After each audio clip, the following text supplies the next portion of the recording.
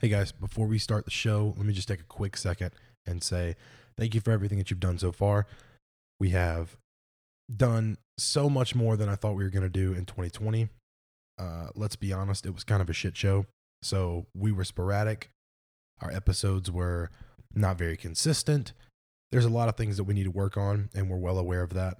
So we're going to be fixing that in 2021, starting off the year, weekly episodes, more YouTube videos, more podcasts, more members of the Kirkland Media team. We just have so much coming.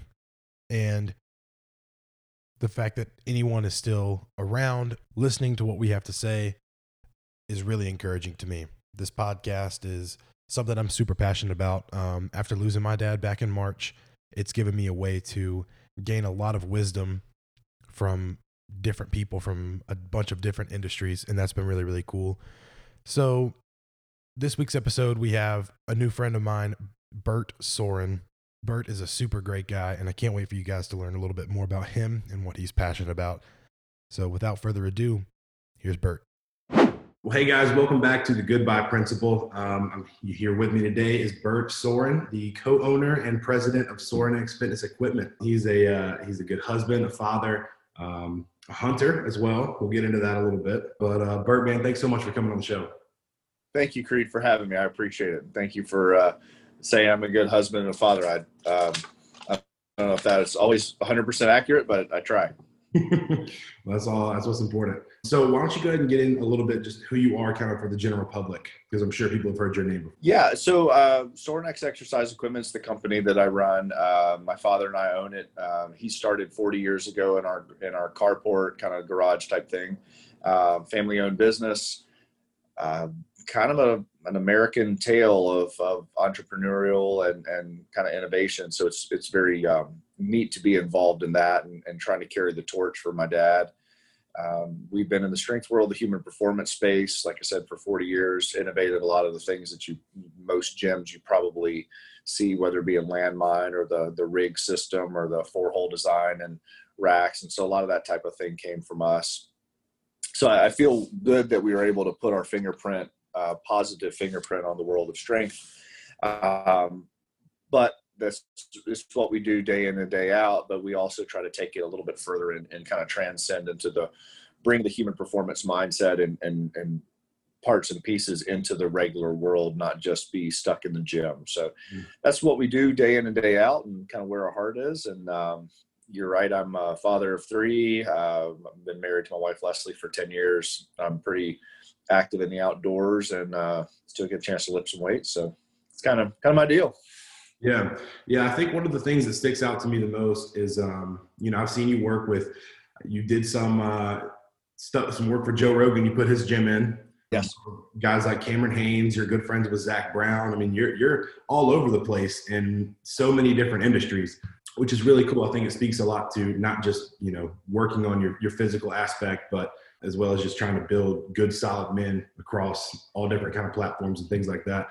So can you touch on a little bit how social media and things like that have impacted not just your business, but like building relationships with people from different industries?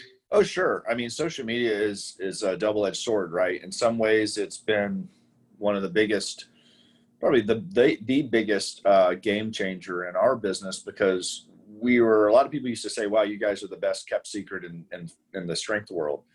Well, with social media, if you start getting good at it, hopefully the goal is to not be a best kept secret anymore. Sure. So utilizing the literal web of everyone who's connected to navigate that and to vet different people and bring people into the fold or being brought into their fold and their circle of influence. So you can really kind of choose and orchestrate your social connections. It is, I hate to say a full-time job, but it is very intentional and something that we look into, because that is a very optimal way of building the business. Sure. Now, the second part of it is, it somewhat creates a falsehood of, I'm gonna say a falsehood, but it changes your life in some ways for the negative, because there's potentially always a camera there. And I would see it like a lion in the wild versus a lion in a cage or at the zoo, although, or maybe at a game preserve. Although everything kind of still works like it normally does in the full wild, even if the game preserve is 10,000 acres, there's still variables that have been changed. Sure. So when you kind of take that step to wanting to be active in the social media world, you give away some freedoms, you give away some, and it's just freedom of, like, for instance, on a hunt or a lift or something I want to do, it honestly, you kind of go, okay, is this something I'm doing right now because I want to do it? Which is generally, I don't do a whole lot of things I don't want to do unless it's things I have to do for work or my family. But I'm wanting to do this right now, but now I know there's a value add if I capture the content and put it out effectively, and there's a value potentially monetarily, but there could be a social value. There could be a constructs that that entity that inspires or educates other people, which is valuable. And so this is a currency. And am I going to choose to now share every bit of my life, and some things that are used to just be for me or my family or my close friends or the people who were there, now I have to choose whether I'm going to, in some ways, monetize it or some ways publicize it, because it does have a positive effect on target. But also after a while, it's like you feel like you live your whole life in front of a camera. Yeah. And then you lose some of the essence of who you are, because sometimes I just want to go hunt for me. Sometimes I just want to go lift weights, and let's just lift weights, or be with my, all of those things. And so I think there's like a lifespan to what happens as you grow in the social media world. A guy like Cameron Haynes, like, he does it probably better than most. Of course he does it better than most. He has 1 million followers, but he sees it as a job. I mean, he enjoys it. He does. Mike too. I've met tons of people that are great people that have become friends, and really a lot of that connection was through social media. So that's the high side of it. The downside of it is always the feeling how you have to be connected, and you have to go check it, and you have, because it becomes a job.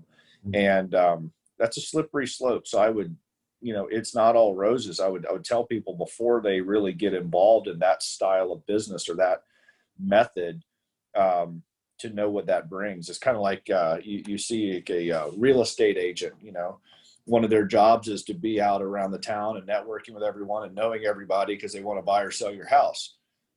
At some point, those guys probably want to go out for a barbecue sandwich or a beer and don't want to have to be working. Right. But what how they put food on their table is because they're out doing that. And so you kind of, as you build a personal brand or push your company brand, you get into a weird gray spot where everything is work and everything is not work. It's a very weird gray area. It used to be, 20 years ago, guys would clock in at 8 a.m., let's just say, and work till 5 o'clock. And when they get off of work, they were off of work. But if you're building a brand, I tell people, they say, well, how's your day go? I said, it goes every way possible. And if I'm awake, I'm working. Sucks. Sometimes it does, because how do you break off time for yourself or your own mental health, your emotional health, or your people or whatever? But then the other side of it is I realized some of my value is my abilities to give to that community of people. Kind of like having a big family. You decided to have a big family, you have a big family, but the big family needs things. And so it's, I think people need to understand what they're getting into if they want to blow up on social media or utilize social media effectively. There's a cost associated with it. And I would say that make sure that what you're getting out of it outweighs the other stuff. And if you're not trying to build a brand, I would almost say stay off of it as much as possible, because then it could just be like watching, freaking daytime TV. Yeah. And then push you into a place mentally that you're trying to keep up with people that you don't know the full context of their life, and trying to live like it's the total, trying to keep up with the Joneses. Unfortunately, the Joneses are through a screen, and they could highlight reel everything with filters and all this other stuff, and you can see your life as, well, my life sucks because I don't have what X, Y, and Z has. And then the sad part of that sentence is neither do they. Yeah. Long-winded answer for your question. No, that's perfect, man. I love to hear it. Yeah. I think it's kind of interesting to hear you talk about that, because on two separate podcasts that you've been on, Free Range American and The Order of Man, I listened to those. Oh, cool. And these things kind of tie into one another. In Free Range American, you talked about people who have kind of that F the world mindset and I don't care what anybody else thinks and, whatever. And you said it comes from an immature mind, and these people are going to work themselves into irrelevance. And I really liked how you said that. You kind of took a big shot. And, I was on one that day. And I think it's interesting because you have guys like, for example, Gary Vaynerchuk, who's out there all the time and always promoting, like, you should say, screw what people think. Like, you don't need to appreciate this and you don't need to listen to what they say. And so how has that been different for you? Because y'all both have very different outlooks on this and are both wildly successful. So how has that worked for you? Yeah. I don't know if I'm as successful as he is. Maybe I am in other instances. Maybe I should be listening to him. He has a different way that he's gone about it. And I think everything has to be in context, right? And one of my mentors, who's our COO, he met with some bankers one time and he was telling me the story and I loved it. Because everyone has just different perspectives. So he had a glass of water and he put it on the table and all the bankers were looking at it. And so he brought them all in. They asked him to come in as like a consumer kind of basis dude. So he said, okay, guys, is this half full or half empty? And then is this being filled up or being drained out? And then of course, everyone had whatever answer they were going to have, half full, half empty. And everyone thinks it's like a pessimist, optimist kind of thing. He's like, you're all wrong. You have no damn context. You have no context to any of it. So all you're seeing is a snapshot. So if you don't know the trend of what's occurring, you only see a snapshot. And that's what people have to understand about social media or about success or about whatever. You don't know in context. And so success can be financial, it can be emotional, it can be spiritual, it can be relational, it can be social, it can be physical, all of those things. So to say that I am successful, maybe to the outside world, I might look successful in certain silos of metrics, or Gary Vee may as well, whatever. But I would say you have to drill in further and look at all of the parts and pieces of that for you to make your own decision, because maybe success to some people would be having $1 million in the bank. Mm-hmm. Maybe success to other people would be making sure there's food on the table, but having 1,000 friends. Mm-hmm. Those are two different qualifiers, and they have to be put into context. So I think, first of all, that has to be put into perspective. Also, the words like Gary Vee saying, well, don't give a shit about what anyone says. Okay, I get you. I've been there. I've done that as well. In certain contexts, that's the right answer. Sure.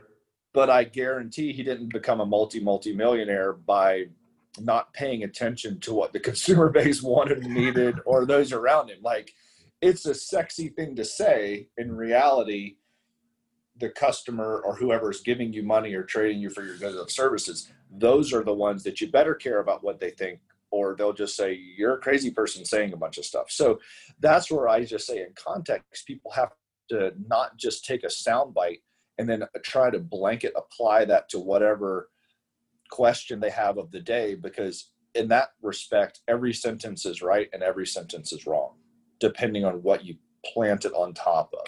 So Gary Vee and I seem to have a different perspective on things, but it might just be how things were pulled in or out of context. Mm-hmm. Maybe we're exactly the same. Mm-hmm. I don't know. I'd love to have a conversation with him and understand his perspective of why he says certain things. But I know you don't build a business by not caring. That really doesn't, not caring what people think is not how you build a business that I've seen. Maybe other people have done it and have just said, screw the world, I'm going to do whatever I want. But at some point, your business doesn't grow without customers, right? So maybe it's the establishment of how other people have done things. And in that regard, I agree, because we've changed the strength industry. And I didn't care what my competitors were doing for the most part. I didn't care. And I say I, meaning my company, father and I, we did what we thought the customer base and the industry needed. And in many cases, the industry did not even understand, believe, or agree with that initially. But then we had the upward climb to run the experiment, say, I think that this would really be awesome for you guys. And then we had to sell it, get the early adopters and everything like that. But the bottom line is there's sometimes we've tried it. We were fully sold on something and it just didn't work. Yeah. Were we ahead of the curve too far, or were we just purely wrong? And we could have been. We probably were in many cases. And so that's where you have to, I agree with Gary saying, you have to believe in what you believe and go after it, because that's how disruptive technology is created, and mavens are out there like really changing the game. But in some respect, you have to have optics on what your customer base is saying, because you could be the guy dancing in the rain all day long to try to get people behind you. But a year from now, you better not still be sitting out in the parking lot by yourself, because you're just going to die hyperthermia, versus like, hey, no one's following me. So the first followers are really the important part to get on board. I know it's kind of jumping around a lot. But. Yeah, no, that's perfect. It really ties into my next question, because specifically on the Order of Man podcast, you talked about, kind of, who you are. Y'all talk back and forth and saying, you're not just the owner of Sorin-X, you're not just a hunter, you're not just a fitness guy, but you said you need to know who you are really. And so I think that also ties back into what you were saying with the context of your success. From the outside, it might look like you're doing great in these areas, but on the, when you get down to the reality of it, you might be really struggling in X, Y, and Z. Yep. And so what advice would you give to people who are just trying to figure out who they are, not putting labels on them, but really finding out who they are as a person? That's a great question. I think being honest with yourself, and even I'm a big list guy, even creating some sort of metrics where you could, it might be as simple as a piece of paper. These are the things I'm great at. These are the things I suck at.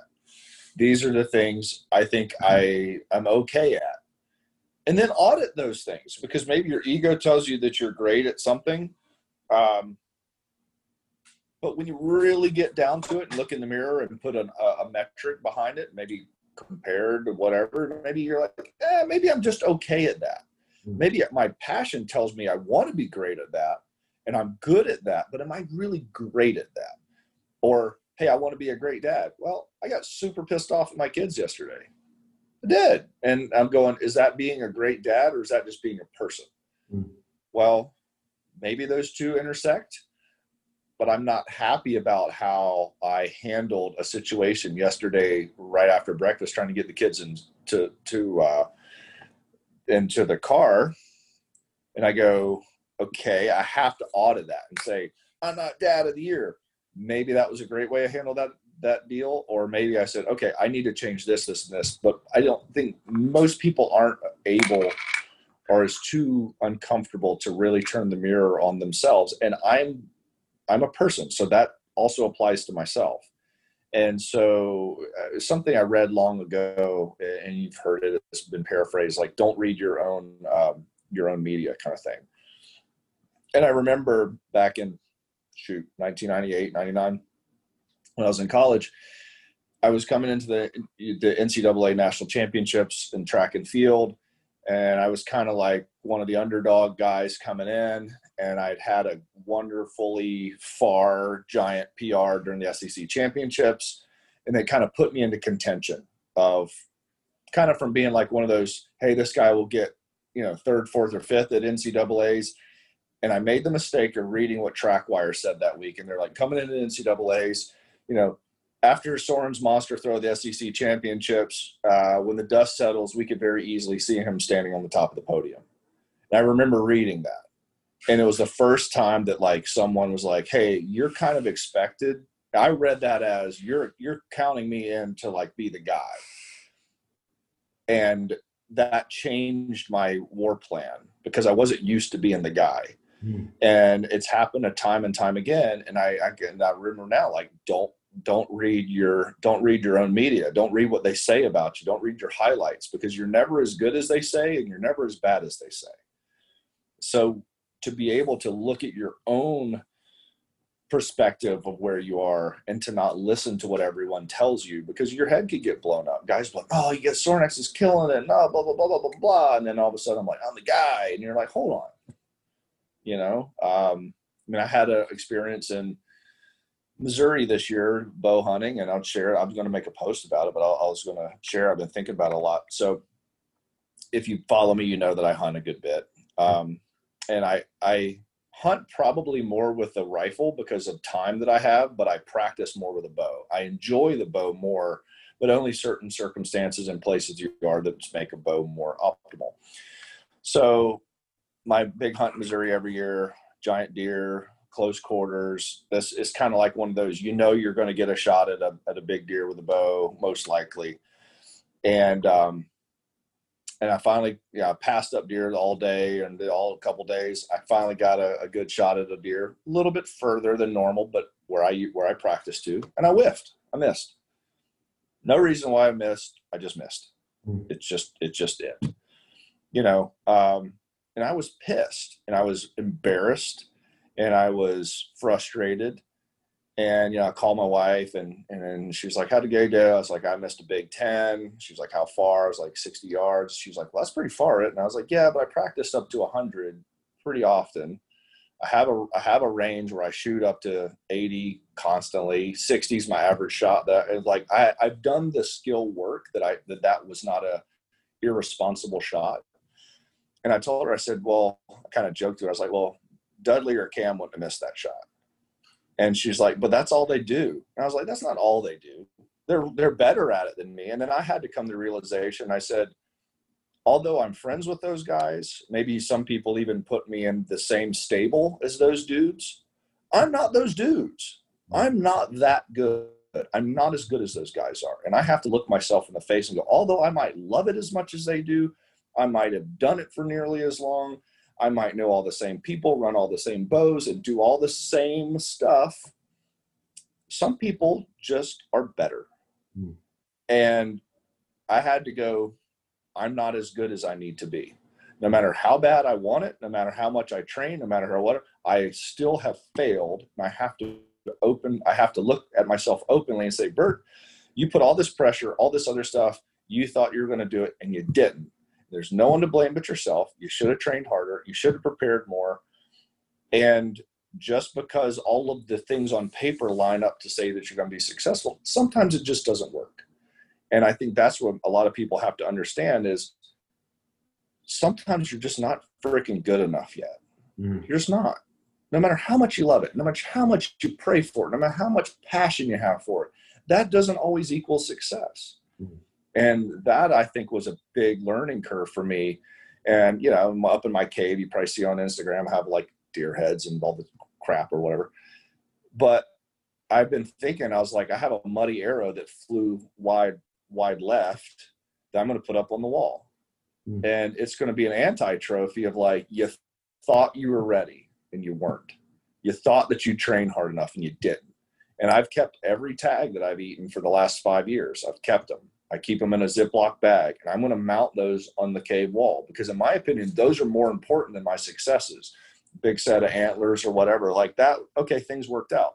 But what about the 2 mule deer tags I ate in Arizona? What about the one I ate in Wyoming? What about the bear tag? I ate here, and you go, those are all efforts that I made that, okay, yeah, I passed up this one. I could have killed that one or whatever. It's like, but you didn't. But you didn't. If the goal was to do this, you didn't do it. And that's where I have to remain humble and realize I've had a lot of successes. I've had a lot of successes in a lot of things. That's great, but I don't want to focus on those. I want to focus on the times that it didn't work because that's much more applicable to my growth as a person and the humility if I focus on those things versus, hey, look, I have X number of giant racks on the wall, and those are all highlight reel of my hunting career. I want to try to, my goal is now to focus my focus to the muddy, not bloody arrows and the unnotched tags, because that's how I grow. I don't grow by telling someone how good I am. Yeah. So that's where I think you have to take a realistic inventory. You know, if financial things are your deal, hey, here's what my finances look like. Don't sugarcoat it. Either you're in a decent position, you're in a great position, or you're in a crappy position. If you're in a crappy position, fine. At least you know. And then you go, now, what are my skill sets? How can I get out of this crappy position? And then you start building a plan for it. But I think too many people, they live on credit. They live on what they think. They try to fake it till you make it. I think the fake it till you make it's complete horse crap. You can't really get anywhere if you're just playing house pretending, right? And there's been times in my life that through a super positive mindset, I've almost unintentionally faked it till I made it. You're like, I want to see myself in the winner's circle of that, until you really do the math and you go, but I wasn't. I didn't. Like, I trained for 2 Olympic trials, and I threw and I did all this stuff and everything else. But I didn't make it to the Olympics. I wanted it. Did I want it as bad as the guy who made it? I don't know. Maybe not. Maybe I'm just not talented enough. Maybe God didn't like me enough when he made my genetics that gave me the capacity to do it. That happens. Some people were just meant to do that thing. Usain Bolt was just meant to run fast. Sure. You know, other people trained their ass off to the point where, do I feel like I trained my ass off? Yes. Do I feel like I was genetically gifted? Yes. It didn't work. Well, does that mean I'm a shitty competitor? Maybe, I don't know. But you have to start looking at those things openly and go, you're not your highlight reel and you're not your worst day. You're somewhere in between, and be realistic about it. Yeah, that's really cool. You know, with all that being said, there's a lot of, I feel like it's easy to get caught up in, you know, kind of like you said, it's easy to get caught up in the success of whatever you're doing, whether it's hunting, or whether it's fitness, or whether it's, you know, track and field, whatever it is. It can be easy to gas yourself up. But it's also great to hear you talk about how you have to be realistic with yourself. But do you think that there's a certain level of, for lack of a better term, arrogance or maybe narcissism that you have to be overly successful than not normal people, but the average person? Yeah, unfortunately, that's the weird thing, right? Because generally the people who are wildly successful have a delusionment to them where they believe that they will just be successful. Yeah. And that that could be an arrogance. That could be you like to say confidence, but I think it goes further than that, because sometimes it's baseless. And I know I have that. I know I have a I hate to say narcissistic tendency, but you know, again, this sounds weird. I believe I'm the main character in my movie, and my movie is my life. And I know and that is not to downgrade anyone else's life, but I know I have the most control over my life than anyone else does. So why will I give someone else the main character role in my movie? Sure. You have the main character role in your movie. You need to be concerned about, I hate to say, number one, like, you can't be really super effective in life unless you are considering number one, because that's the one thing you could change. You could change your mindset. You could change how you think, how you deal with things. Like, until you're really in control of that, all the other stuff is pie in the sky. And to go back to that kind of thought process, I have worked a lot. Trying to say worked a lot. I've succeeded a lot, I hate to say, on 2 things. One is a chip on my shoulder, because early on I was not successful. I was not picked first. I was not like those things. And that happens long enough, and you develop a kind of, I'm going to frickin' show you mindset, which, looking into it, I would say most people that are successful have that. Because it's like, if you don't put big weight on your back, how are you going to be strong? Yeah. Like, there has to be a stimulus that makes you want to fight harder than the next guy. Yeah. And sometimes that stimulus is that you got your ass beat for a long time, or you didn't get picked first, or you didn't whatever, or you got picked last, or you got made fun of, or you got bullied, or you got all those things. You know, if you got through it, that gives you an opportunity. So some people say, well, I had a shitty childhood. okay, here's the thing. Again, I wasn't a Navy SEAL or in the military whatsoever, but I know a lot of SEALs, and talking to some of the high up brass there. So what is the common currency that most guys make it, how they make it through buds? This is the best swimmers, the best guy that can do push-ups, endurance athletes, strength athletes. What is it? Tall, short, whatever. Because strangely enough, it feels like anyone who's made it through buds are generally someone who had something traumatic happen to them early in life, and they made it through it. Mm. And so I look at that and go, the positive side of me says, wow, so tragedy just became your superpower if you could get through it. So that's where I look at it and go, awesome. Something crappy happened to you when you were 10. I hate it for you.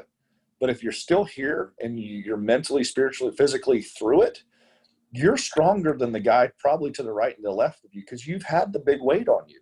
Yeah. Next step is freaking act like it. Know that you have a superpower. Know that you have additional strength. Know that you have durability through those things, and go do something extraordinary with it. And that's like, I think, something that I've been able to do. But then also the other side of it, I have a pretty positive mindset. My wife kind of laughs. She calls it my delusionment. It's kind of another little story. So I killed a really big deer a few years back, and it was, as a deer hunter, as a hunter, like, that's done it his whole life. Like, that's your dream, right? You like, my dream that when I was 10 years old sitting in a tree was like, one day something's going to walk out. And you're like, kind of like kids like dream of like draining the buzzer beater, in game 6 kind of deal, right?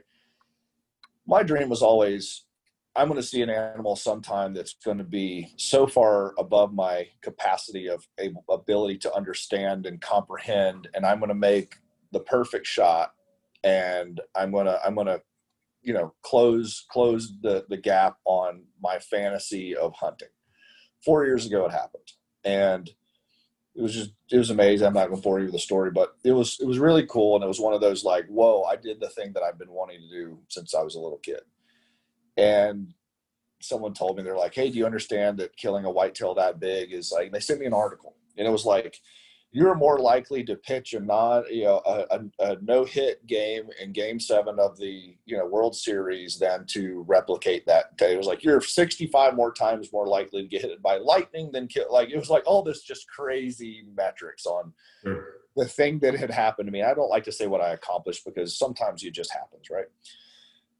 And I told that to my wife, and she's laughing, and it kind of was a pause, and she was like, you think it's going to happen again, don't you? And I was like, yeah. And she was like, I love your delusionment. And I was like, I have to believe that, because that's just going to keep me driving harder and harder, because now I know it's possible. Yeah, sure. I know it's possible, because the fantasy, once it goes from the category of it's a dream that it might happen to it's possible. Well, now I have a bit of a roadmap, and now it's like, oh man, I'm going to drive it. And people are like, oh, that deer is going to ruin you. You never want to hunt again. I was like, no, I want to hunt 10 times harder now, because I know that a Super Bowl ring is possible. And so I think part of that is that a narcissism, delusionment? Yeah, probably all of that. But I look and I see a guy like Cam or a guy like whatever, and it's just like, those dudes are so driven. And Cam will tell you, he's like, he had a terrible childhood. A lot of bad things happened to him. And his mindset is, I'm just going to work harder than everyone around me, so you can't beat me. Yeah. He's right. He's right. Had he an easy childhood and all these things, that if he grew up with money, grew up doing this, all the other stuff, that he would have been easy, he wouldn't have been as tough and as hard and as driven as he is. And then you look at it, you go, okay, again, I don't want to call another man narcissistic or whatever. Like, I don't know what's in his heart, but if those are terms that you're using, and go, if he has characteristics like that, wow, he's been able to inspire millions of people to do better for themselves. And he's taken something that was for him and made it for all of us. And that's where I think that's kind of the bill you pay for, if you're going to live that way, put back into the system and at least give the world something positive in return. Yeah. Yeah, man, I would, all of you guys, I mean, just hearing these names, like I see something common in all of you, and it's kind of crazy. Like y'all are gonna be to a certain level insane. I mean, you guys are freaks, man. Y'all work so hard, and it's really inspiring, to see. And man, I would love to have you and Cam on maybe one day, just to talk and hear you guys feed off of each other would be amazing. And obviously we could go on for another hours, but I want to wrap up the show with the one signature question.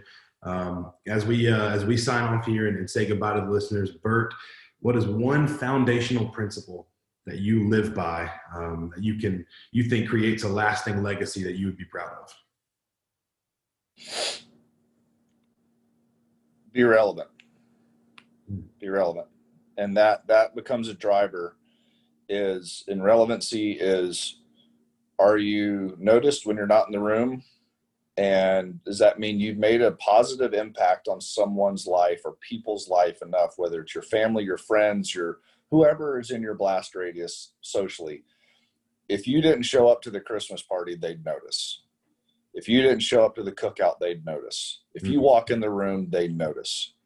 And I associate that with value. And I don't mean that like showing out or whatever, but be a positive enough influence on people's life that you're relevant to them. And in my family, like I try to remain relevant. Of course I'm relevant because I'm the breadwinner or whatever, but that's one of the things, right? The worst thing I could think about would be being a deadbeat, but not just a deadbeat dad, but just a deadbeat in general. Because in my opinion, you've switched at that point. You've switched from being positively relevant to negatively relevant. Now you're bringing sorrow and strain on others versus bringing a positive effect. So I think when people could really drive towards being positively relevant in others' lives, that generally brings happiness to the person. Like you hear people say, well, I don't have a purpose, or I don't know what I'm going to do with my life, or I'm lonely, or all those things. Generally, those are all a product of being or feeling irrelevant. And, the bottom line is, all men have the question, am I good enough? That's why we do sports. That's why we do wars. That's why we measure things. That's why everyone, I hate to say it, it's a competitive world. Sure. You want to know, am I good enough? Why do we lift a weight? To get stronger. Why? So we could go do something that's harder and to test, are we good enough? It's in our DNA. Females generally want to know, do you see me? Do I matter? But both it boils down to, am I relevant? Yeah. So if people could understand that they need that relevancy and go after it in positive methods, not provocatively or whatever, because you see that happen too, right? People they go on, whether it's social media or whatever, take all these crazy, and all it is to pump their ego, whether they're relevant or not. Yep. But unfortunately, if they go after in the wrong method, they become relevant. They feel it's positive, but they're actually becoming negatively relevant because they're changing their own image and their own value, and they're changing their value proposition to something they probably don't want it to be. Mm-hmm. So I would just say, check your relevancy and how will you become more relevant to the world. If you want more money, become more relevant to the world around you. If you want more fame, same. If you want to be a better friend, same. If you want to be anything, how do you bring your social and real stock as a person up? And that's generally by building relevancy. Man, that was a hell of an answer. That was good. I think people are going to appreciate that. Bert, thanks so much for coming on the show. Where can people find you, and what are you working on? Okay, they could find me on IG. It's Bert Sorin, BertSorin. You could follow us on SorinX on IG, SorinX Outdoors. You might have seen SorinX Squattober, SorinX Deadcember. Those are some different things that we do. So that's all IG stuff.